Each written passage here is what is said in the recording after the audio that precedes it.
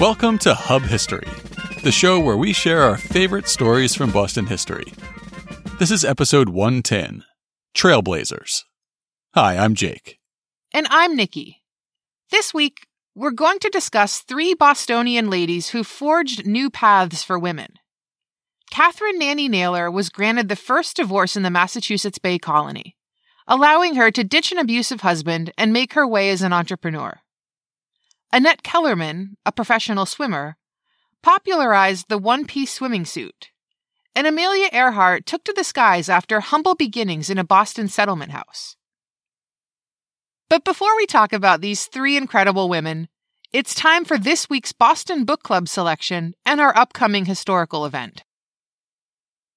Our pick for the Boston Book Club this week is Boston's South End, The Clash of Ideas in a Historic Neighborhood, by local author Russ Lopez. On his website, Russ describes the book as follows.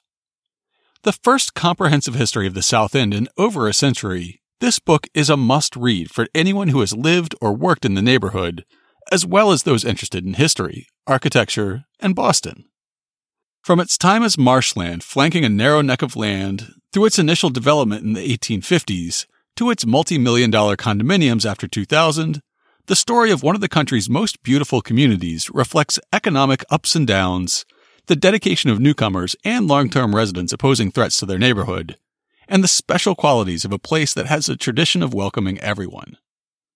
Here you will meet crusading evangelicals battling to save souls, brilliant women challenging social norms, passionate advocates insisting on their civil rights, resourceful residents fighting bulldozers and bureaucrats. You'll read about real estate developers, community gardeners, artists, parents, piano builders, landladies, restaurateurs, and the many people who wanted to create a neighborhood that was both beautiful and open to all. The book details the experiences of neighborhood residents and advocates including Louisa May Alcott, Malcolm X, John L. Sullivan, Mary Baker Eddy, and the many South Enders who continue to contribute to the neighborhood in our time. In the show notes this week, we'll have a link to purchase the book, as well as a link to a Boston Neighborhood News Network interview with Russ Lopez. And for our upcoming event this week, we're featuring the Boston Athenaeum's Up Close Tour, 2 Presidents and a Ghost. As the website describes, Up Close tours encourage visitors to look closely at materials from the Athenaeum's rich collections and consider them within a particular context. Join Boston Athenaeum docent Maureen Mercucci as she leads a discussion around the portraits and lives of Samuel Eliot, Thomas Perkins, and Reverend Thaddeus Mason Harris, and their roles as leaders who have impacted the history of the Boston Athenaeum. As for the ghostly activity referenced in the tour title, the Athenaeum website tells us more. Thaddeus Mason Harris was born on July 7, 1768, in Malden. His father had run a public writing school in Charlestown until the Revolution, when the British burned much of Charlestown, including the Harris property. The family subsequently moved to Lancaster. After a hand injury thwarted his apprenticeship to a saddlemaker, young Thaddeus attended Harvard College, graduating in 1787 before settling down to teach school in Worcester. He returned to Cambridge and Harvard in 1789 to obtain a theology degree, and served as librarian of the Harvard College Library from 1791 to 93, when he was ordained as a Unitarian minister of the First Parish Church in Dorchester. In 1795, he married Mary Dix of Worcester, with whom he would have 9 children. Thaddeus contracted yellow fever during an 1802 epidemic, and later traveled to Ohio, at the time a wild frontier state, later publishing an account of the journey. He received a doctorate of theological studies from Harvard in 1813 and saw many of his sermons published in his lifetime. He resigned as minister from First Parish Church in 1836 and died on April 3, 1842, in Dorchester. He's buried in the Old North Burying Place in Upham's Corner. A lifetime member of the Athenaeum, Reverend Harris was known to frequent the library in the afterlife as well. In an incident which has become part of Boston Athenaeum folklore, Nathaniel Hawthorne relates how, in 1842, he spotted the ghost of Reverend Harris reading his own obituary in that morning's paper. Hawthorne reports to have seen the Reverend frequently at the Athenaeum in the ensuing weeks, but hesitated to address him as they had never been properly introduced. While visiting friends in England decades later, Hawthorne related the anecdote to his host, who insisted that he write it down for her. The manuscript was later published in Living Age on February 10, 1900. Of the experience, Hawthorne wrote, "But that very evening a friend said to me, 'Did you hear that old Dr. Harris is dead?' 'No,' I said very quietly, 'and it cannot be true, for I saw him at the Athenaeum today.' 'You must be mistaken,' rejoined my friend. 'He is certainly dead,' and confirmed the fact with such special circumstances that I could no longer doubt it. My friend has often since assured me that I seemed much startled as the intelligence, but, as well as I can recollect, I believe that I was very little disturbed, if at all, but set down the apparition as a mistake of my own, or perhaps the interposition of a familiar idea into the place and amid the circumstances with which I had been accustomed to associate it. The next day, as I ascended the steps of the Athenaeum, I remember thinking within myself, well, I never shall see the old Dr. Harris again. With this thought in my mind, and as I opened the door of the reading room, I glanced towards the spot and chair where Dr. Harris usually sat, and there, to my astonishment, sat the gray, infirm figure of the deceased doctor, reading the newspaper, as was his wont. His own death must have been recorded that very morning in that very newspaper. I have no recollection of being greatly discomposed at the moment, or, indeed, that I felt any extraordinary emotion whatsoever. Probably, if ghosts were in the habit of coming among us, they would coincide with the ordinary train of affairs and melt into them so familiarly that we should not be shocked at their presence. At all events, so it was in this instance. We'll include a link to the full recollection of Hawthorne in this week's show notes. The 30-minute tour takes place on Wednesday, December 19th at 11 a.m. Call visitor services at 617-720-7612 to purchase a $10 ticket. And now it's time for this week's main topic. In episode 13, back before we implemented some improvements to our audio quality, we discussed Catherine Nanny Naylor, Boston's original nasty woman. Boston in the 1600s was a theocracy, where the Puritan church ruled, and women were seen in many ways as the property of their husbands or fathers. Against that backdrop, a woman named Catherine Nanny Naylor stands out. She was able to win a divorce against her abusive and unfaithful husband, then spent the next 30 years as an entrepreneur. She provided herself and her family with a prosperous lifestyle while living her life independently. Our story begins in 1636, just 6 years after Boston was founded, in the midst of a period known as the Great Migration. Starting with the Winthrop fleet in 1630, the next decade brought about 20,000 Puritan immigrants from England to the shores of North America. One of these new immigrants was a young girl named Catherine Wheelwright, the daughter of a Puritan minister named John Wheelwright. Wheelwright brought his family to Boston in May of 1636, during the peak of the migration period. It was also the peak of the antinomian controversy, in which Anne Hutchinson and her followers clashed with the church hierarchy over the role of faith and works in obtaining salvation. John Wheelwright was Hutchinson's brother-in-law, and he was soon preaching a theology that lay more in line with hers than that of the established church. By March of 1637, he was on trial, and in November of that year, he was sentenced to banishment. Since he had young children, the court was willing to let him wait until the following spring to depart the colony if he would just agree to shut up until then. Of course, he refused to stop preaching and was ejected into the New England winter, making his way north to New Hampshire. The family, including little Catherine, followed in the spring of 1638. Catherine's early life was hard as the family moved across the New Hampshire and Maine frontiers from settlement to settlement, staying out of reach of the Puritan authorities. By the time Catherine was about 14, Massachusetts Bay Colony was willing to forgive and forget, but her father was not. He remained on the frontier until he finally returned to England in 1655.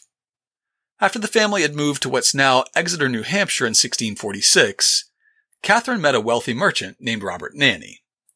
They married sometime before 1653 and moved to Boston's North End. Nanny traded in lumber and salt cod, and he administered an estate he held in the Caribbean. The couple had their first child in 1653, and they would go on to have a total of 8 children. Unfortunately, only 2 of them would live to adulthood. As was more or less customary at the time, Robert Nanny's will specified that his property should be held in trust for his children, with Catherine as trustee. And, unfortunately for the family, he did die in 1663, when he was 50 and Catherine was about 33 years old. Women at that time were not considered full and autonomous citizens, so as was customary, Catherine remarried fairly quickly. Sometime before 1666, she had married a North End neighbor and fellow merchant named Edward Naylor. Unfortunately, Edward turned out to be, well, a bit of a bastard. Soon after their second child was born, his behavior became outrageous. He was physically abusive to Catherine and to the children. In later testimony, servants said that he would throw food, plates, and even chairs at Catherine and the kids. He repeatedly pushed one of his small children to the ground, and he kicked the other one down a flight of stairs. The abuse was bad enough, but his infidelity seems to have been the straw that broke the camel's back. Edward made advances on servants and on other women he came in contact with, whether the attention was welcome or not. An 18-year-old household servant said that he had come home drunk one night and tried to kiss and grope her, but she ran, later testifying, "I suppose he was so drunk he could not follow me." Eventually, he found a lover who would take him. His affair with another servant named Mary Reed was revealed while they were recognized traveling together in New Hampshire and looking for a place for Mary to give birth to their love child. Catherine would later recall how she felt ill after being served beer by Mary Reed.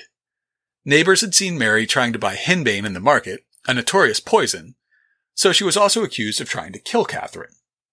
And, as a personal note, you can throw a chair at me if you want, but hands off my beer. Finally, Catherine had enough. In 1671, she petitioned the Superior Court for release against the cruelty and oppression and many abuses she frequently, indeed daily, receives from her husband, besides his whoredoms and abuses of the marriage bed. I'm not certain that it was the first in Massachusetts, but it is the earliest divorce I've seen here. And while divorce seems surprising for a theocracy like Puritan Massachusetts Bay Colony, they viewed marriage as a civil contract, and in cases of abuse or adultery, there was a provision for divorce. And Catherine's case certainly qualified. Edward and Mary decamped to Maine while the divorce proceedings were in process, went into the fur trade, and sank into obscurity. In the years that followed, Catherine's eldest children died, and the property that had been held in trust for them reverted to Catherine's name. Take that, patriarchy! In the words of one historian, Catherine Naylor's identity shifted dramatically between 1668 and 1674. She went from being the wife of Edward Naylor to a woman who belonged to no one but her children. At some point she realized that her interests no longer lay with her husband, and that her identity could no longer lie there either. However, she did still have the 2 younger children who Edward had fathered, and she needed to find a way to take care of them. Our story up to this point has been supported by the documentary record of Catherine and Edward's divorce. From the time of their divorce until Catherine's last will and testament, there's little documentary evidence of life in the Nanny household. I say Nanny because Catherine went back to using her first husband's name after the divorce, Catherine Nanny. However, there is plenty of evidence of their lives. In 1992, during the Big Dig, archaeologists digging in a parking lot under the elevated Southeast Expressway found the remains of a privy. An outhouse, that is, that they linked to Catherine Nanny's household. And the contents of that privy reveal quite a bit about Catherine's life. First of all, there are remains of silk and lace garments that indicate that she was doing pretty well for herself. How was she providing an upper-middle-class lifestyle to her family? Well, the Privy was a 3-holer, so she had a pretty large home, leading to speculation that she was operating a boarding house. There was also an unnaturally large number of cherry pits, perhaps indicating that she was baking, or maybe even that she was making some illegal hooch. The trust she had inherited from her first husband also included a wharf and property holdings in Maine, both of which she was operating. Between her domestic entrepreneurship and her business holdings, she was apparently doing okay for herself, which meant that she could indulge in a forbidden pastime. The most famous artifact found in this famous privy was a small wooden sphere with a dimple in one side. It's the remains of the oldest known bowling ball in North America. Not the bowling game we know today with a wooden lane and gutters and pins. It was a lawn bowling game more similar to today's bocce. The dimple would have held a lead weight with an ivory covering, and a player would bowl that weighted ball after another ball in the grass.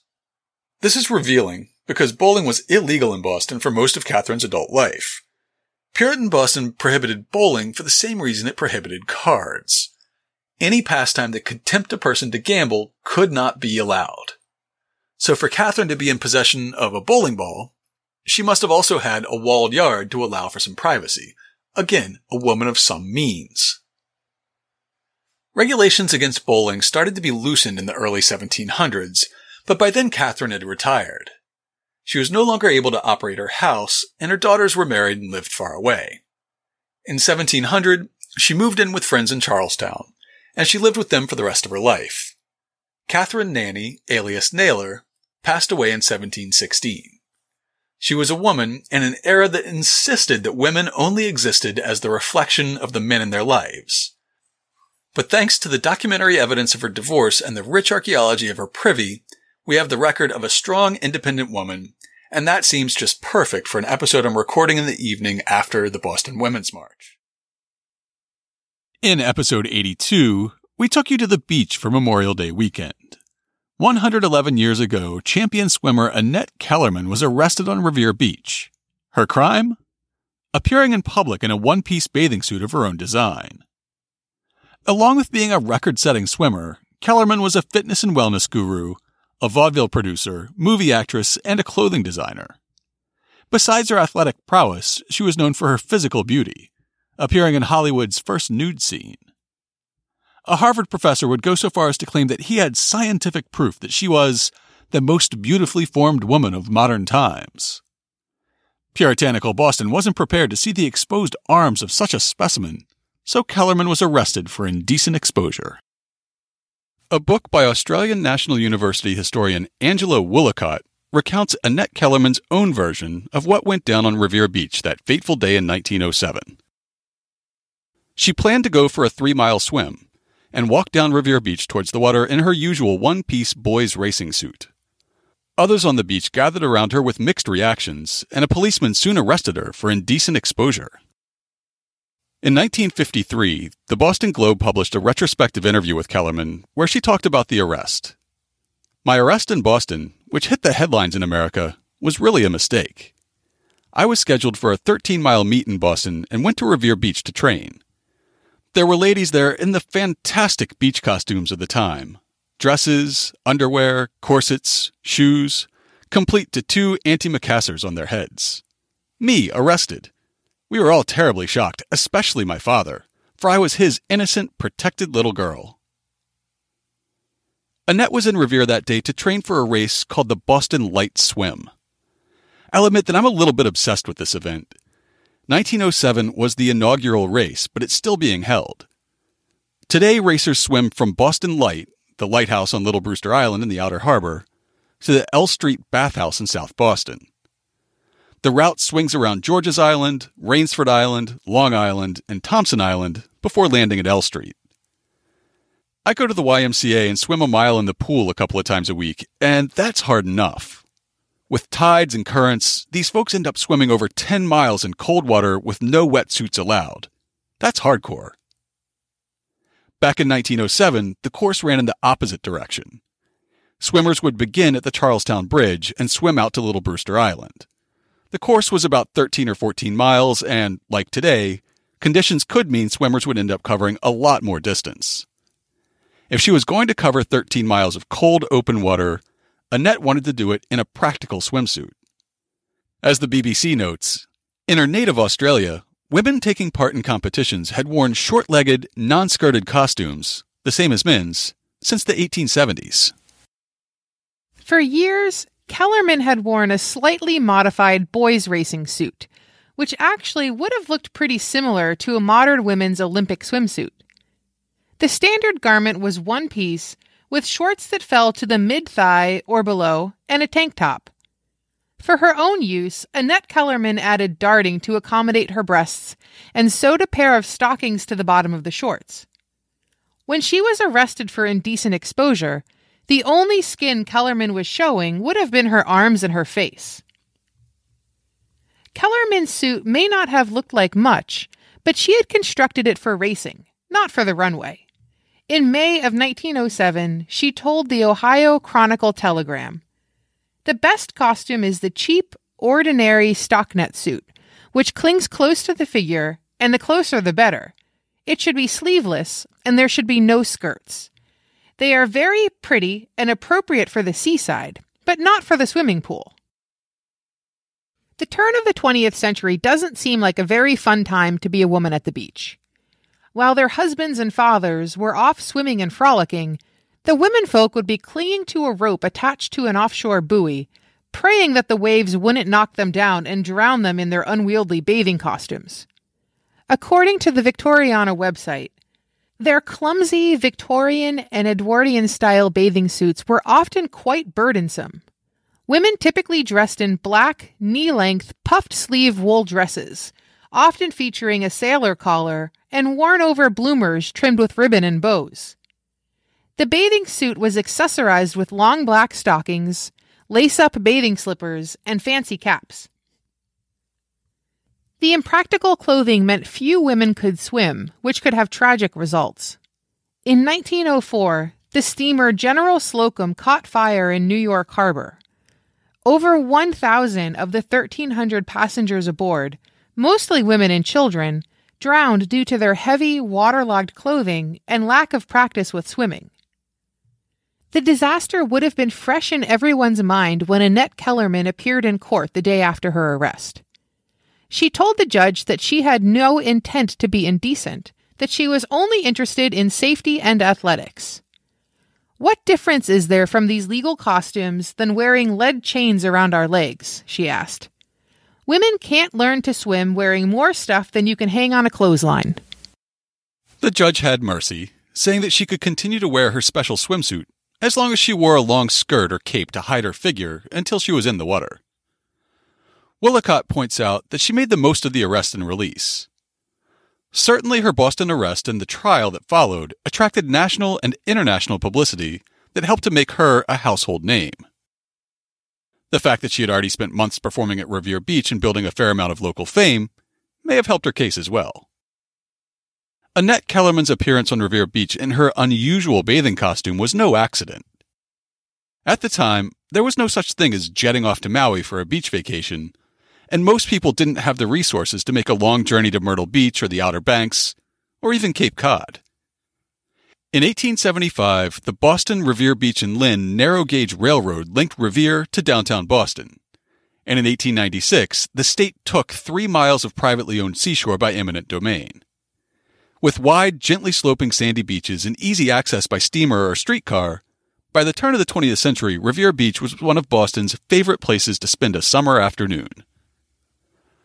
Landscape architect Charles Eliot, the protege of Frederick Law Olmsted, designed the waterfront to emphasize views of the beach, saying, "What was it that the Metropolitan District sought to secure when it purchased this costly seacoast reservation? It was the grand and refreshing sight of the natural sea beach with its long, simple curve and its open view of the ocean. Nothing in the world presents a more striking contrast to the jumbled, noisy scenery of a great town." Soon the beach was lined with hotels and romantic rental cottages. There were amusement parks and roller coasters, bowling alleys and shooting galleries, Great Ocean Pier extending a quarter-mile out into the harbor, and of course, nightclubs and dance halls to keep the good times rolling well into the night. When Annette Kellerman steered a course for America in 1906, she planned to parlay her swimming talents into a career at amusement parks. She started at Chicago's White City Park, but before long, she was lured to Wonderland along Revere Beach. She did high dives and extended underwater ballet routines in a clear tank on stage, during which she would hold her breath underwater for almost 3 minutes at a time. Biographer Woolacott says, "During these early days when she was single and not yet a celebrity, she remembered she spent many happy hours with friends in backstage life. While working at Wonderland, she boarded with another worker there and his mother. 2 years later, his wife, suing for divorce, explained that when Kellerman boarded with Herbert Pattee and his mother, she and Pattee would sit for hours in the kitchen, drinking beer and eating crackers and cheese." Sounds to me like Annette knew how to have a good time. She had been in the U.S. for a year and in Revere for a season before her arrest. She knew the local customs, and she knew what American swimming costumes were like. She had to know that she was going to get arrested when she went strolling down the beach in her scandalously revealing swimsuit, leaving her upper arms exposed for all the world to see. One has to imagine that this was a publicity stunt, and Woolacott concludes, "Certainly, her Boston arrest and the trial that followed attracted national and international publicity that helped to make her a household name." Kellerman had been working hard at becoming a household name for years at that point. Back in Australia, the March 27, 1902 issue of the Sydney Daily Telegraph carries a brief news item on the recent Ladies Swimming Championship meet for residents of New South Wales. It contained some of the earliest news coverage of a teenage girl who would soon become a global celebrity.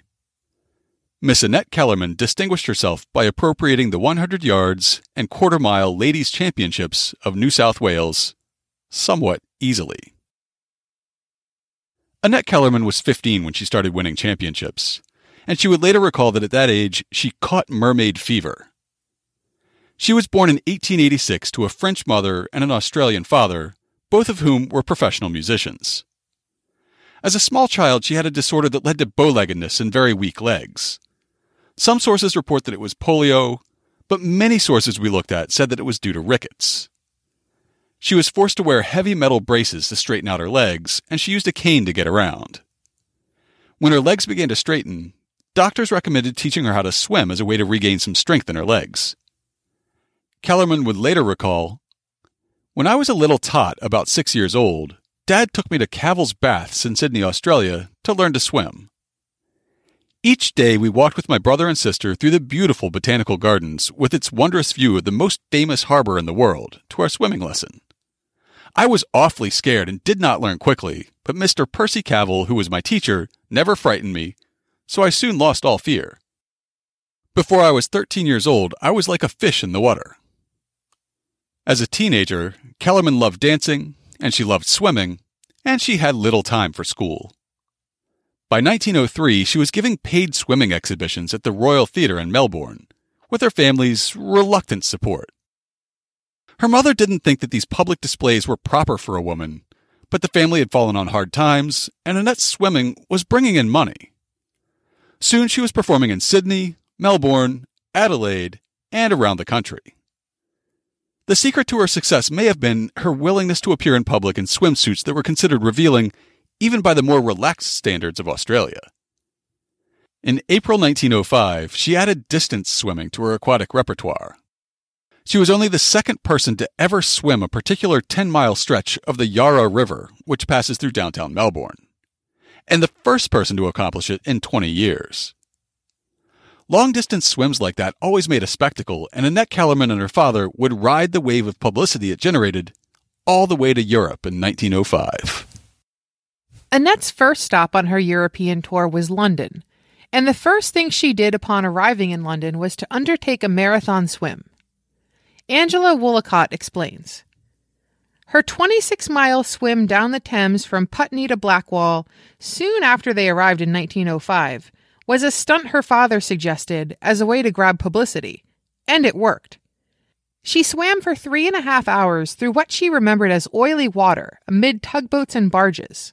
But when she reached the Blackwall docks, journalists alerted ahead of time by her father were there. Because of that swim, the Daily Mirror contracted Kellerman for 8 weeks to swim 5 days a week from one seaside resort to another between Dover and Margate, a total of about 45 miles a week, as preparation for an attempt at the Channel for 8 guineas a week. During the summer of 1905, at just 19 years old, Annette made 3 attempts to swim the English Channel, all of which were sponsored by the Daily Mirror. A 2017 BBC story quotes Kellerman expert Peter Cox on the newspaper's interest in her swimming career. At the time, the Daily Mirror was pioneering the use of photographs in newspapers. So what better things to show than photographs of a woman in a swimsuit?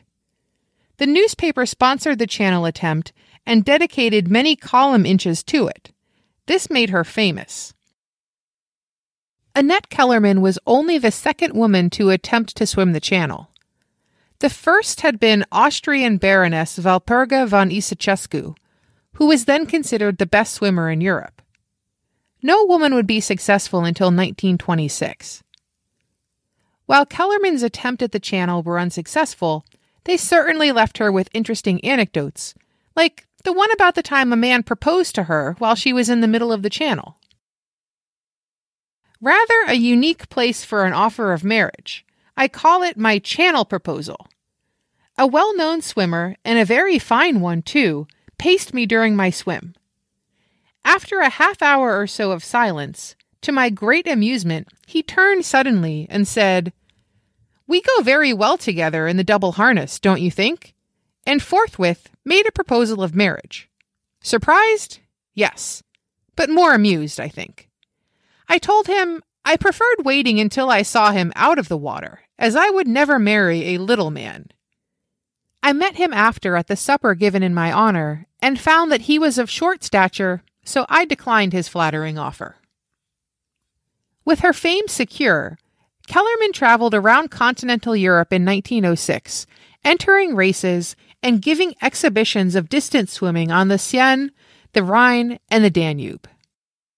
It was on the Danube that she faced Baroness Isacescu and secured the bragging rights as the best female swimmer in the world.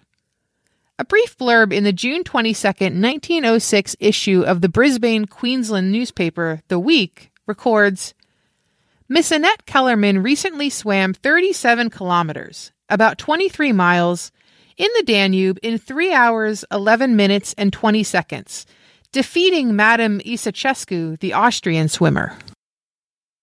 All those big open-water swims in Europe earned Annette publicity, and they helped her prepare for big events in the U.S., like the Boston Light Swim. After her 1907 arrest, we couldn't find evidence that she completed the inaugural Boston Light Swim that same year. No articles we could find gave her time, and the official history of the event says that the only finisher in 1907 was a man, with 2 other men dropping out. The following summer, though, she swam to Boston Light, making headlines all around the country. For example, here's what the Clarksburg, West Virginia Daily Telegram of August 1st, 1908 had to say. Great swim. By a girl. Annette Kellerman goes 19 miles from Boston Harbor. Annette Kellerman, the champion woman swimmer of the world who hails from Australia, performed a feat that for 50 years the best men swimmers of the world have failed to do. She swam from Boston Harbor to Boston Light, 15 miles on a direct line, and she did it in the face of a strong tide and wind that was almost a gale. To add to the triumph, her accompanying boat carried her all along the shoreline instead of striking directly for the light, thus adding about 4 miles to the distance. Another newspaper account says that she completed the swim from the Charlestown Bridge to Little Brewster Island in 6 hours and 20 minutes. The modern race is only 8 to 10 miles and runs in the other direction, but for a reference, the 2017 winner completed the swim in 2 hours and 49 minutes, and the first woman finished in 3 hours and 6 minutes. Great swim. For a girl. A better comparison might be Helen Lynn's 2015 double Boston Light swim, where she swam from the L Street Bathhouse to Boston Light and back, over 16 miles in just under 8 hours. It makes Annette Kellerman's 19-mile battle against tides and currents seem pretty impressive. In the year between Kellerman's first and second attempts at the Boston Light Swim, a lot had changed in her life. First, news coverage of her arrest for indecency had its desired effect. Women around the United States were clamoring to get their hands on one of these newfangled swimming suits that would allow a woman to actually swim.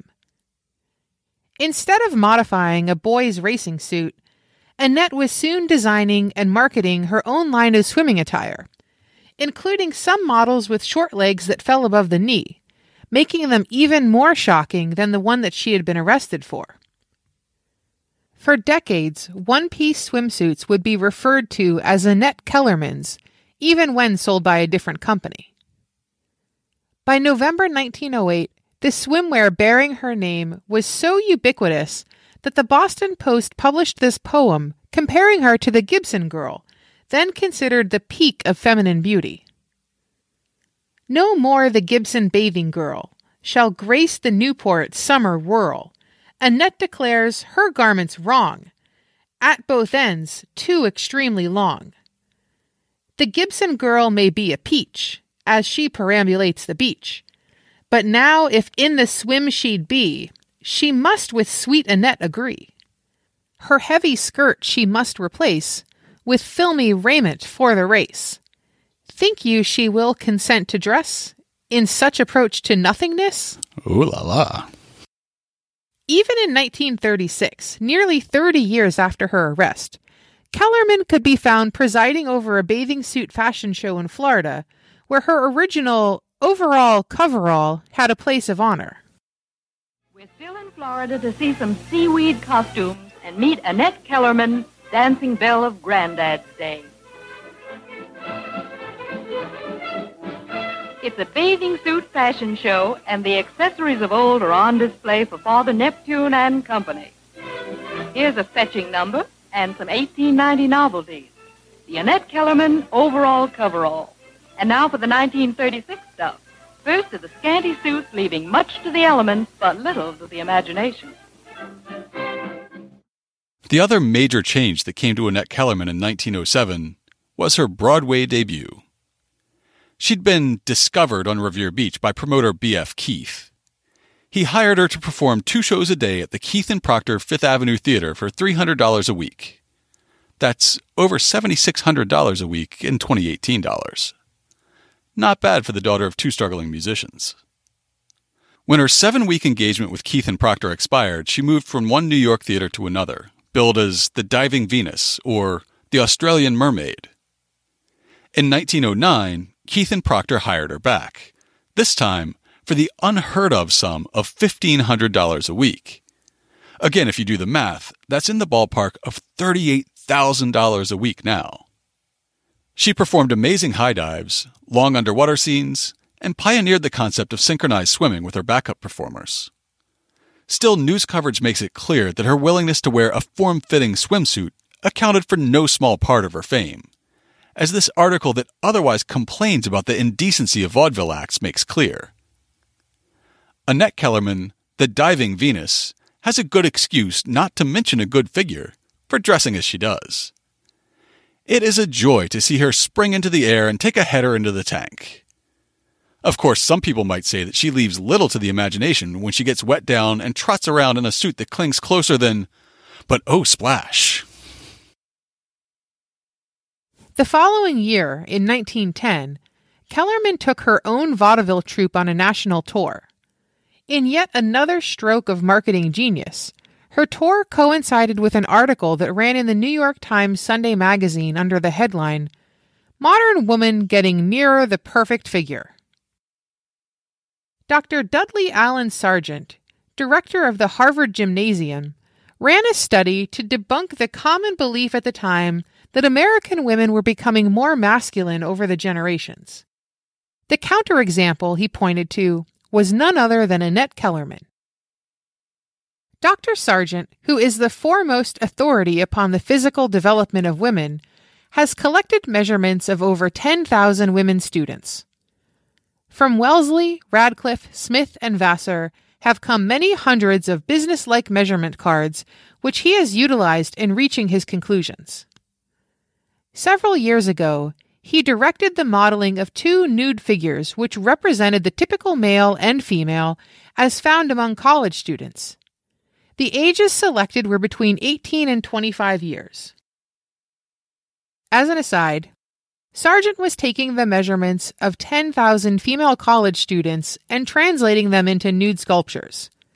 Teaching at Harvard must have been a pretty sweet gig. The article continues. Never has Dr. Sargent found either the ideal male figure or the ideal female figure, he says. Among the many thousands who have been examined at the gymnasium, not one has fulfilled every requirement. Annette Kellerman, the professional swimmer, whom he examined not long ago, is near the ideal type, he says. Kellerman was never one to let an opportunity like that pass her by. Soon, the promotional posters for her vaudeville show billed her as Annette Kellerman, the perfect woman.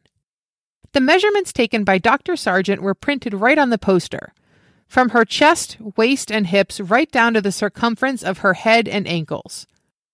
A chart labeled Measurements That Almost Surpass Belief compared them favorably to the measurements of the Venus de Milo and, somewhat dubiously, the goddess Diana.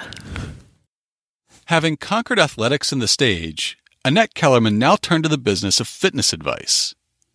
The Sargent article was nationwide news, and Kellerman would say that she had been scientifically proven to be the most beautiful woman alive. Capitalizing on the situation, she published magazine articles and newspaper editorials on the benefits of swimming and other forms of exercise starting in 1909. She wrote the books The Body Beautiful in 1912 and Physical Beauty, How to Keep It in 1918. Kellerman gave lectures on fitness and nutrition from New York to San Francisco and started a series of correspondence courses in late 1912, promising to reduce or increase your weight, improve your health, perfect your figure.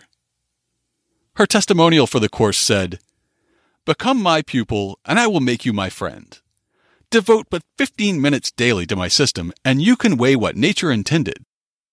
You can reduce any part of your figure burdened with superfluous flesh or build up any part that is undeveloped. My system stimulates, reorganizes, and regenerates your entire body. My latest book, The Body Beautiful, should be read by every woman, and I will send it to you free. It explodes the fallacy that lack of beauty or health cannot be avoided. In it, I explain how every woman can be vigorous, healthy, and attractive." Angela Willicott, this time quoted by the BBC, says, "She represented the fit, active, and spectacular female body, and urged other women to throw away their corsets and become fit and healthy. She saw herself as something of a guru for women's fitness, but others also saw her as an icon of feminine modernity." Her life as a celebrity fitness guru makes it sound as though Annette Kellerman would fit perfectly in today's media landscape.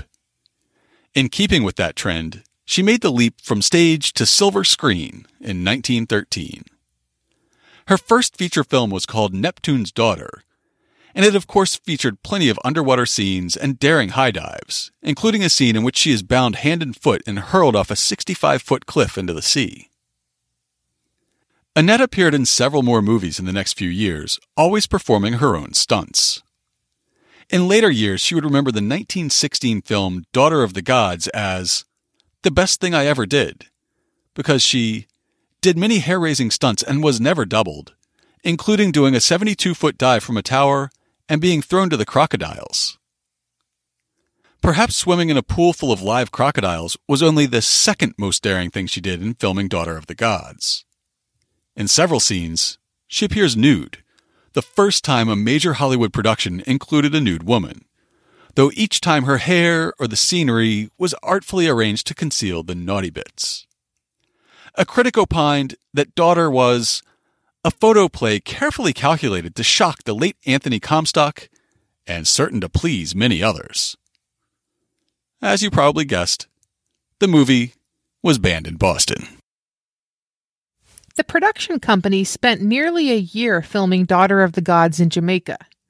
They employed a cast of 2,000, used up to 20,000 extras, brought in circus animals for some scenes, cast local children to fill a village of gnomes, changed the course of a river to create a more photogenic waterfall, and, generally speaking, created a spectacle of excess. It was the first movie to burn through $1 million budget, earning Annette Kellerman the nickname the $1 Million Mermaid. She starred in several more silent films in the coming years, but never quite made the transition to talkies. Instead, she returned to vaudeville and to displays of diving and swimming prowess. A generation later, another swimmer-turned-actress would take on the moniker of $1 Million Mermaid. American Esther Williams was a teenage swimming champion. When the 1940 Olympics were canceled due to the outbreak of World War II, she turned to acting instead, appearing in many aquatic spectaculars similar to the ones Kellerman had produced. In 1952, Williams played Kellerman in the biopic $1 Million Mermaid. Without getting into the details, we'll just say that the movie is highly fictionalized. Suffice it to say that it features both canine star Rin Tin Tin and a boxing kangaroo. Nevertheless, the action does peak in a courtroom scene after Williams Kellerman is arrested on a Boston beach for wearing a one-piece swimsuit that's too daring for its time. The real Annette Kellerman eventually moved back to Australia, living with her sister along the Gold Coast in Queensland. She died there in 1975. Her arrest on Revere Beach had propelled her to international stardom, allowing her to become a media darling, fashion designer, fitness guru, and star of stage and screen. At the same time, it introduced women around the country and around the world to the concept of fitness and exercise, and freed them from their restrictive Victorian bathing costumes, and slowly allowed them to adopt swimsuits that allowed for actual swimming. Episode 94 discussed Amelia Earhart in Boston. You probably know about Amelia Earhart's famous career as a groundbreaking aviator, and you almost certainly know about her famous disappearance over the Pacific. But you may not know about Amelia Earhart's first career as a social worker in one of Boston's many settlement houses. We discussed her early exposure to aviation, the famed Friendship Crossing, and also her reflections on her career of service to newly immigrated Americans. Amelia Earhart arrived in Boston in 1924 at the age of 27, having seen and experienced a great deal since her birth in Atchison, Kansas in 1897. Amelia's grandfather, Alfred Otis, served as a federal judge before becoming the president of the local bank. His accomplishments should have led to a comfortable life for his grandchildren, but her father battled alcoholism, and as a result he failed to prosper as a country lawyer. Nevertheless, Amelia had an unconventional and somewhat privileged childhood. Her mother did not aspire to raise her daughters to be delicate flowers. She encouraged Amelia and her sister Grace to explore, adventure, and play a little rough, all while dressed in bloomers. It's worth noting that such dress was highly unusual for little girls at the time. In 1904, with the help of her uncle, she cobbled together a homemade ramp fashioned after a roller coaster she had seen on a trip to St. Louis, and secured the ramp to the roof of the family tool shed. 7-year-old Earhart's first flight ended less than ideally. She emerged from the broken wooden box that had served as a sled with a bruised lip, torn dress, and a thirst for more. She exclaimed, "Oh, it's just like flying." After several family moves and a combination of homeschooling and public school, Earhart graduated from Chicago's Hyde Park High School in 1916. Throughout her childhood, she had aspired to a future career, and she kept a scrapbook of newspaper clippings about successful women in predominantly male-oriented fields, including film direction and production, law, advertising, management, and mechanical engineering. During Christmas vacation in 1917, Earhart visited her sister in Toronto. World War I had been raging, and Earhart saw the returning wounded soldiers. After receiving training as a nurse's aide from the Red Cross, she began work with the Voluntary Aid Detachment at Spadina Military Hospital. Her duties included preparing food in the kitchen for patients with special diets and handing out prescribed medication in the hospital's dispensary. Unfortunately, this work had grave health consequences. When the 1918 Spanish flu pandemic reached Toronto, Earhart was engaged in arduous nursing duties that included night shifts at the Spadina Military Hospital. She was soon suffering from pneumonia and maxillary sinusitis. She was hospitalized in early November of 1918 and discharged in December, about 2 months after the illness had started.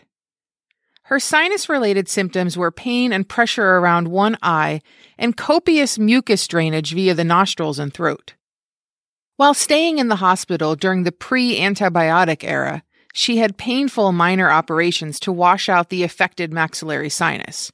But these procedures were not successful, and Earhart subsequently suffered from worsening headaches. Her convalescence lasted nearly a year. Chronic sinusitis significantly affected Earhart's flying activities in later life, and sometimes even on the airfield, where she was forced to wear a bandage on her cheek to cover a small drainage tube. But she was one of the lucky ones. Tune in next week for our episode marking the 100-year anniversary of the Spanish flu outbreak. Around the world, influenza killed almost 100 million people in 1918. The Spanish flu isn't the only formative experience Amelia had in Toronto. She and a friend visited an airfield in conjunction with the Canadian National Exhibition. One of the highlights of that day was a flying exhibition put on by a World War I ace. While in flight, the pilot spotted Earhart and her friend, who were watching from an isolated clearing, and dived at them. In her book Last Flight, she describes the experience. "I am sure he said to himself, 'Watch me make them scamper.' She stood her ground as the aircraft came close. 'I did not understand it at the time,' she said, 'but I believe that little red airplane said something to me as it swished by.'" By 1919, Earhart prepared to enter Smith College, but changed her mind and enrolled at Columbia University in a course in medical studies, among other programs. Unfortunately, she quit a year later to be with her parents in California. In Long Beach, on December 28, 1920, Earhart and her father visited an airfield where Amelia took a flight that changed the trajectory of her life. "By the time I had got to 200 or 300 feet off the ground," she said, "I knew I had to fly. And after that 10-minute flight, she was determined to learn how." Working at a variety of jobs, including photographer, truck driver, and stenographer at the local telephone company, she managed to save $1,000 for flying lessons. Earhart had her first lesson on January 3, 1921 at Kinner Field near Long Beach. Her teacher was Anita Netta Snook, a pioneer female aviator who used a surplus Curtiss JN-4 Canuck for training. In order to reach the airfield, Earhart had to take a bus to the end of the line, then walk 4 miles. But she was in the best hands. Snook was the first woman aviator in Iowa, the first woman student accepted at the Curtiss Flying School in Virginia, first woman aviator to run her own aviation business, and first woman to run a commercial airfield. Amelia went all in. Aware that other aviators would be judging her, she slept in her new leather jacket for 3 nights to give it a worn look. She also cropped her hair short in the style of other female flyers. 6 months later, she purchased a second-hand, bright yellow Kinner Airster biplane that she nicknamed the Canary. On October 22, 1922, about a year and a half after her first lesson, Earhart flew the Airster to an altitude of 14,000 feet, setting a world record for female pilots. On May 15, 1923, Earhart became the 16th woman in the United States to be issued a pilot's license. Unfortunately, following a disastrous investment in a failed gypsum mine, Earhart's inheritance from her grandmother, which was now administered by her mother, dried up. Consequently, she had to sell the Canary. She purchased a slightly more practical mode of transit, a yellow Kissel Speedster 2-passenger sports car which she named the Yellow Peril. Following her parents' divorce in 1924, she drove her mother in the Yellow Peril on a transcontinental trip from California that brought them to Boston, where Earhart underwent yet another sinus operation to address her chronic issues. After recuperation, she returned to Columbia University for several months, but was forced to abandon her studies because her mother could no longer afford the tuition fees. Soon after, she found employment first as a teacher, then as a social worker in 1925 at Denison House, a Boston settlement house. You may recall mentions of settlement houses in our past episodes.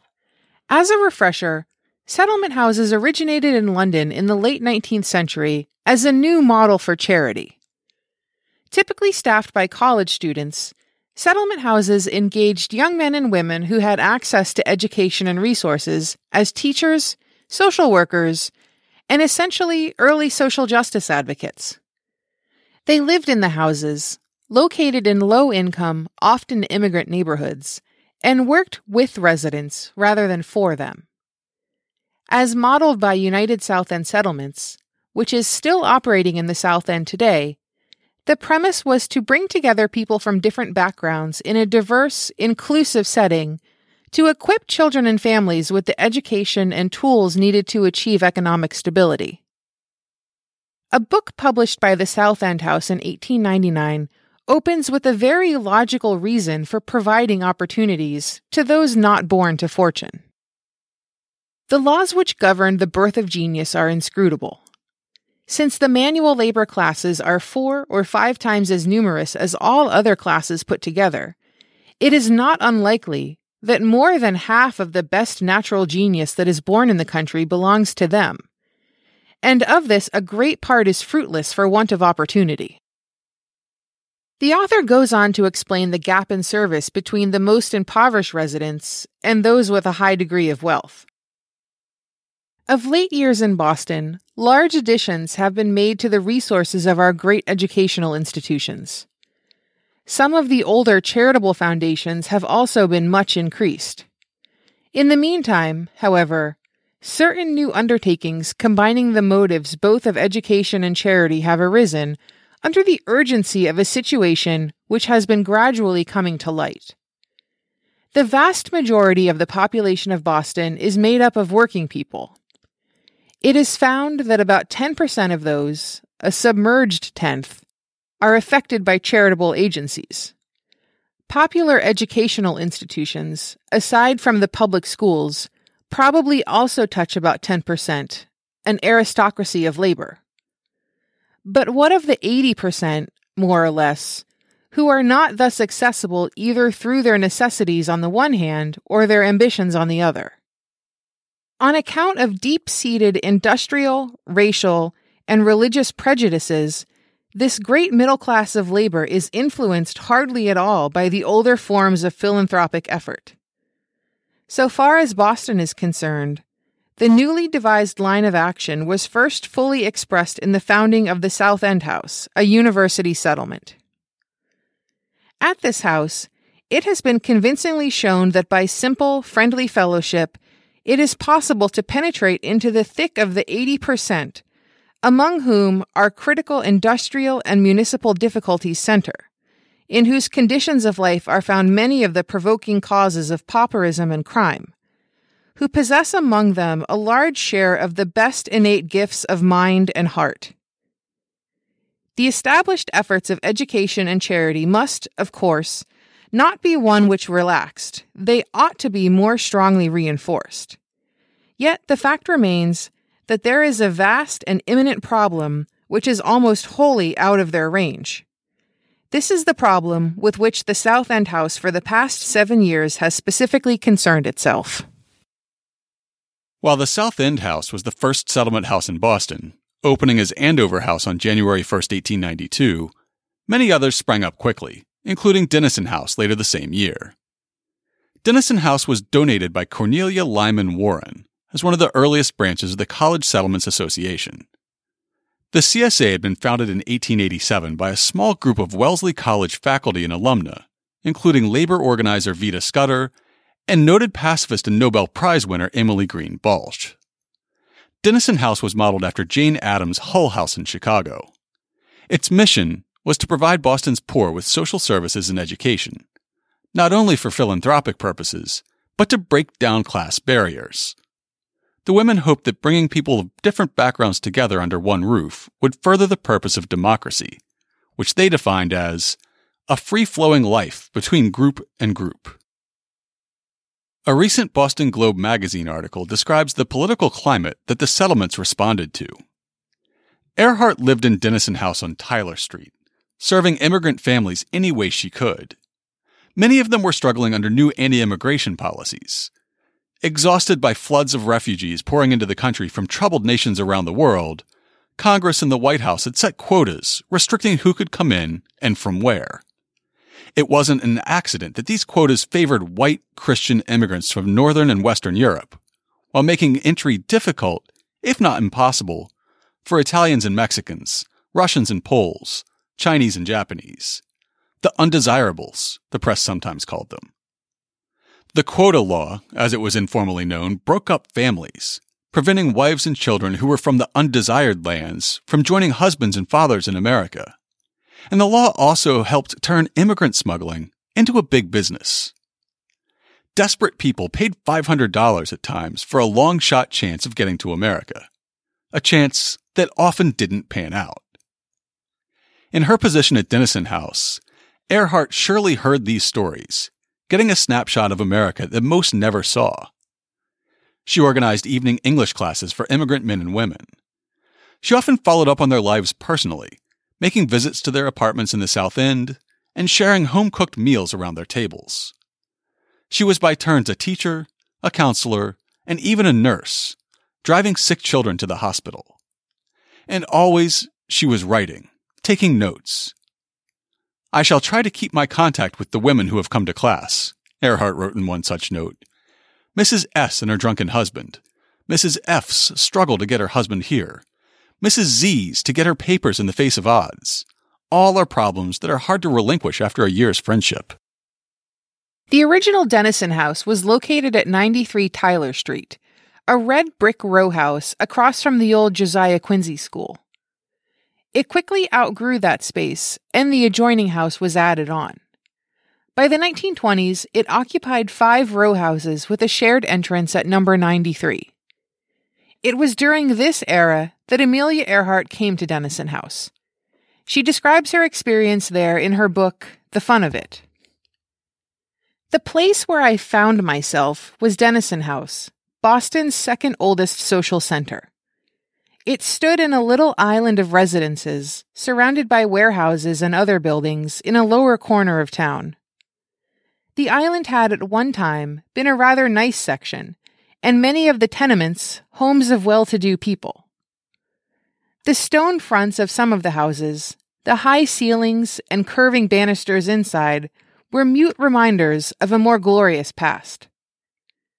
The people I met through Dennison House were as interesting as any I have ever known.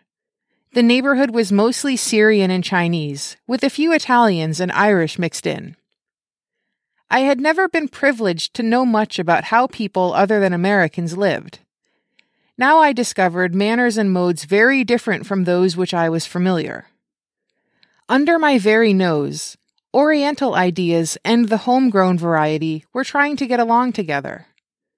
The first time I saw, sitting on a modern gas stove, one of the native clay cooking dishes used for centuries by the Syrians, I felt I was seeing tangible evidence of the blending process. There was always plenty of work to be done at Dennison House, for there were classes and game periods of all kinds for boys and girls. Besides these, English writing and reading were taught to those ambitious mothers and fathers who knew only their native tongue and came to learn a new one. This instruction, by the way, is very different from ordinary classes where pupils know the language. Did you ever stop to think how explanations could be made if you did not know any of the words the teacher was using? Of course, she would have to pantomime what she was saying. In the beginning, that is exactly what is done in these classes. For instance, to teach door, the instructor has to go to a door and point it out. To interpret, "I open the door," she must go through the whole motion with the class repeating the words. And so on through the sign language until pupils learn enough to take up the alphabet. In the comments on an article about Dennison House posted by the Social Welfare History Project at Virginia Commonwealth University, Jane Zanino Pepe shared the following. "My mother, Isabel Tawa, was the daughter of Syrian immigrants. She spent most of her free time at Denison House as a child. She always spoke fondly of her teacher, Amelia Earhart. My mother so enjoyed spending time with Amelia, who brought such excitement to the children she mentored. Amelia would bring out the innate creativity in which their eager young minds just flourished. She taught many things and left a lasting impression on the little Syrian girl growing up in the South End of Boston. Like most of us, Amelia kept up with her hobby. Some people podcast, some people fly. In her own words, "In the midst of all these activities at Denison House, not much time was left for flying. However, I did join a chapter of the National Aeronautic Association there and was ultimately made vice president. And I did tuck into the busy Denison House days everything I possibly could that had something to do with my favorite hobby. I knew some of the local flyers. I went up whenever I had the opportunity. I was busy, too, with Miss Ruth Nichols of Rye and trying to work out some means of organizing the women in the fold. The National Playground Association asked me to be on the Boston committee to judge in a model airplane tournament they were sponsoring at the time. And since this combined my two greatest interests, aviation and social work, in an unusual way, I was very glad to serve. None of this was what you could call important, except to me. It was sheer fun. And it did keep me... None of this was what you could call important, except to me. It was sheer fun. And it did keep me in touch with flying. It usually works out that if one follows where an interest leads, the knowledge or contacts somehow or other will be found useful sometime. To the person who has learned to swim well comes the opportunity to rescue a drowning man. If I hadn't cared enough to become a member of the aviation group in Boston, there wouldn't have been a friendship crossing for me. After Charles Lindbergh's solo flight across the Atlantic in 1927, a woman named Amy Guest was intrigued by the possibility of becoming the first woman to fly or be flown across the Atlantic Ocean. After deciding that the trip was too perilous for her to undertake, she offered to sponsor the project for another woman. After hearing of the plan, publisher and publicist George Putnam and Captain Hilton Rayleigh were determined to produce the spectacle. Rayleigh describes how Amelia Earhart became involved in a 1938 piece for the San Francisco Chronicle. I learned that Mrs. Frederick E. Guest of London and New York, whose husband had been Secretary of State for Air in Lloyd George's cabinet, was the mysterious sponsor who had planned to be the first of her sex to fly the Atlantic. Her family, said Mr. Lehman, was much concerned. Soon, it was agreed that if I could find the right sort of girl to take her place, Mrs. Guest would yield. On the merest hunch, when I returned to Boston, I telephoned my friend Rear Admiral Reginald K. Belknap, retired. "Why, yes," said he. "I know a young social worker who flies. I'm not sure how many hours she's had, but I do know that she's deeply interested in aviation and a thoroughly fine person. Call Denison House and ask for Amelia Earhart." By this time, Amelia had a high profile in Boston due to her work at Denison Airport, described in her biography by Doris Rich. When her old friend and mentor Bert Kinner was looking for a sales outlet for his planes, one of the people he met in California was Harold T. Dennison of Quincy, Massachusetts, who was developing a commercial airport on land near the present-day Naval Reserve Air Base at Squantum. At Kinner's suggestion, Dennison asked Amelia to become both Kinner's sales representative at Denison Airport and one of its stockholders. She accepted both offers and somehow scraped up the money for a few shares of stock. In a newspaper report on the airport's official opening, July 2, 1927, Amelia is described as a director of Denison Corporation, the only woman on the flying staff, as well as a social worker at Denison House. The quiet, reserved woman Bert Kinner had picked to demonstrate his plane became an articulate, persuasive salesperson at the airport. Kinner flew there from Los Angeles the first week in September in a new plane he had just built, one with 5 cylinders. He left the plane at Denison with Amelia as his demonstrator sales representative. During her time at the airport, Amelia could be seen zipping around over Boston and dropping flyers and pamphlets promoting Dennison House programs and events.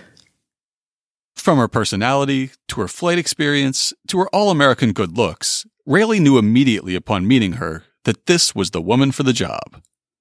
However, he pointedly did not pressure her and made her aware of the risks. Rayleigh continues, "Some weeks after Mrs. Guest had retired in Amelia's favor, Julie, my wife, in daily touch with our secret preparations, broached the subject and woman to woman, urged her to back out if she felt the slightest degree uneasy. Her reply was characteristic. No, this is the way I look at it. My family's insured. There's only myself to think about. And when a great adventure's offered you, you don't refuse it, that's all. As a rule, when gatecrashers are caught in the act, they are thrown out, as well as they deserve to be. George and I enjoyed the unique experience of being asked instead to manage the performance and cast a new leading lady. Indeed, at Mrs. Guest's request, GP agreed to act as the producer, to step into the spotlight when the curtain rose as the backer of the flight. It was at Amelia's request primarily that I agreed to see her through the rumpus in Europe. Earhart accompanied pilot Wilmer Stultz and co-pilot mechanic Lewis Gordon on the flight, mostly as a passenger, but with the added duty of keeping the flight log. They flew in a Fokker F-7B/3M seaplane with attached pontoons known as Friendship. The first leg of the journey took them from East Boston to Newfoundland. Boston Globe magazine describes that ominous beginning. It took 5 tries for the plane to get off the water, too heavy at 5 tons. To make it, the crew had to shed not only gas and gear, but backup pilot Lou Gower. Without his 150 pounds on board, the Friendship finally hit 50 miles an hour, enough speed to get airborne, and rose above the harbor with the sun. Almost immediately, the cabin door failed, bursting open. Gordon and Earhart, caught off guard, nearly fell out of the door and into the sea. They finally managed to secure the busted door with string. Not ideal, but there was nothing they could do to overcome the problems they faced once they made their scheduled stop the next day in Trepassey, Newfoundland, a colorless outpost on a gray ocean. They landed there to refuel and spend one night, but ended up staying 2 weeks, grounded by the weight of the heavy Friendship and socked in by the weather. The team departed from Trepassey Harbor, Newfoundland on June 17, 1928, and landed near Bury Port, South Wales, about a half-mile off the coast, exactly 20 hours and 40 minutes later. Stultz told a reporter from the Llanelli Mercury, "We encountered fog almost all the way, and there was considerable rain as well. Most of the way I was flying blind because of the fog and rain. We had no idea where we were as we had not seen Ireland. We landed here in South Wales because we were short of fuel." When interviewed after landing, Earhart said, "Schultz did all the flying. Had to. I was just baggage, like a sack of potatoes." She added, "Maybe someday I'll try it alone." The New York Times described her reception. The arrival of the Friendship was the greatest event this remote district had had since the end of World War II when the town's boys came home. Miss Earhart was nearly crushed by the anxiety of the crowd of men, women, and children to touch the hem of her flying suit, get her autograph on a slip of paper, wring her hand, and congratulate her upon her triumphant passage over the Atlantic. The High Sheriff of Carmarthenshire, who had rode out to greet her, the town's 3 policemen, and a couple of friends had to form a ring with locked arms about the latest popular heroine, and fight their way 100 yards from the shore to the office of the local zinc works, where they found shelter behind locked doors. "You must remember," the local police chief said apologetically, "that our people never saw anything to compare with this. I advise you to remain here until we get extra police." The Friendship's crew were marooned within the walls of the Frickers Metal Company an hour and a half before police reinforcements arrived and cleared a way for the 2 motor cars to take them to a distant hotel, where rest, food, and sleep could be obtained after their arduous journey. It's worth noting that for this historic feat, which could not have happened without her, the pilot earned $20,000, the mechanic was paid $5,000, and Earhart was offered nothing. You might say that she was paid an exposure, but that's a debatable currency at best. She received a welcome in Boston worthy of any Super Bowl or World Series victory. 250,000 people turned out to greet her, and 2,000 social workers attended a reception at the Copley Plaza. From that point forward, Amelia Earhart embraced her future in aviation, and we think you know how that story goes. And what became of Dennison House? Boston City Archives tells us, in 1941, the Settlement House released a statement citing neighborhood depopulation as a reason for closing the house. But with better times during the past 2 years, more people moved, more homes were torn down, and we began to have fewer numbers. The 1940 census showed that 1,800 people had moved away from this neighborhood. In the last 10 years, a recent study also showed that more than 2/5 of our members live outside this area, where they could now use other agencies. That 1/2 of our neighborhood members do use other neighborhood organizations for similar services. South End residents who used the Settlement House's services were directed to other local social welfare agencies, including the South End House, the Chinese Mission, and the Salvation Army. So many of our neighbors, as well as friends, are interested to know what the future of Dennison House is to be and where. The area recommended by the project committee is in parts of Roxbury and Dorchester, where we hope to learn from the people how we can be of greatest service, and if they wish, to develop with them the best program possible. In the history of our country, there has never been a time when the need for local neighborhood solidarity has been so evident. We want Dennison House to carry on its fine old traditions, alive to new ideas and modern trends, to give our neighbors a service that belongs truly to them and to their time. Experience has shown that, as a neighborhood develops its own resources for leadership and local improvement, the individual becomes a better and more valuable citizen. We shall be pleased to have friends and neighbors visit us at a future date, and for any who find themselves moving in our direction to join us.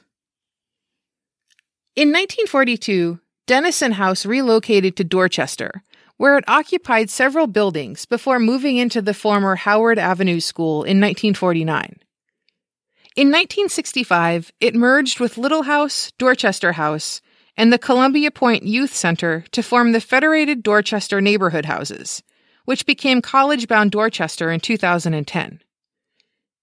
The original site on Tyler Street, now occupied by apartment buildings, is a stop on the Chinatown South Cove Walk of the Boston Women's Heritage Trail. To learn more about these amazing women, check out this week's show notes at hubhistory.com/110. We'll compile the original show notes for each episode with the addition of information on this week's featured book and upcoming event. If you want to get in touch with us, you can email us at podcast@hubhistory.com.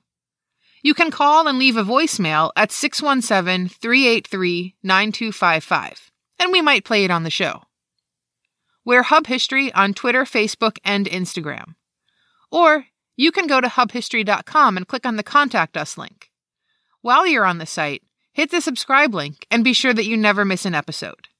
If you subscribe on Apple Podcasts, please think about writing us a brief review. It's still the best way to help others discover the show. That's all for now. We'll be back next time to talk about that time that Boston invented the playground.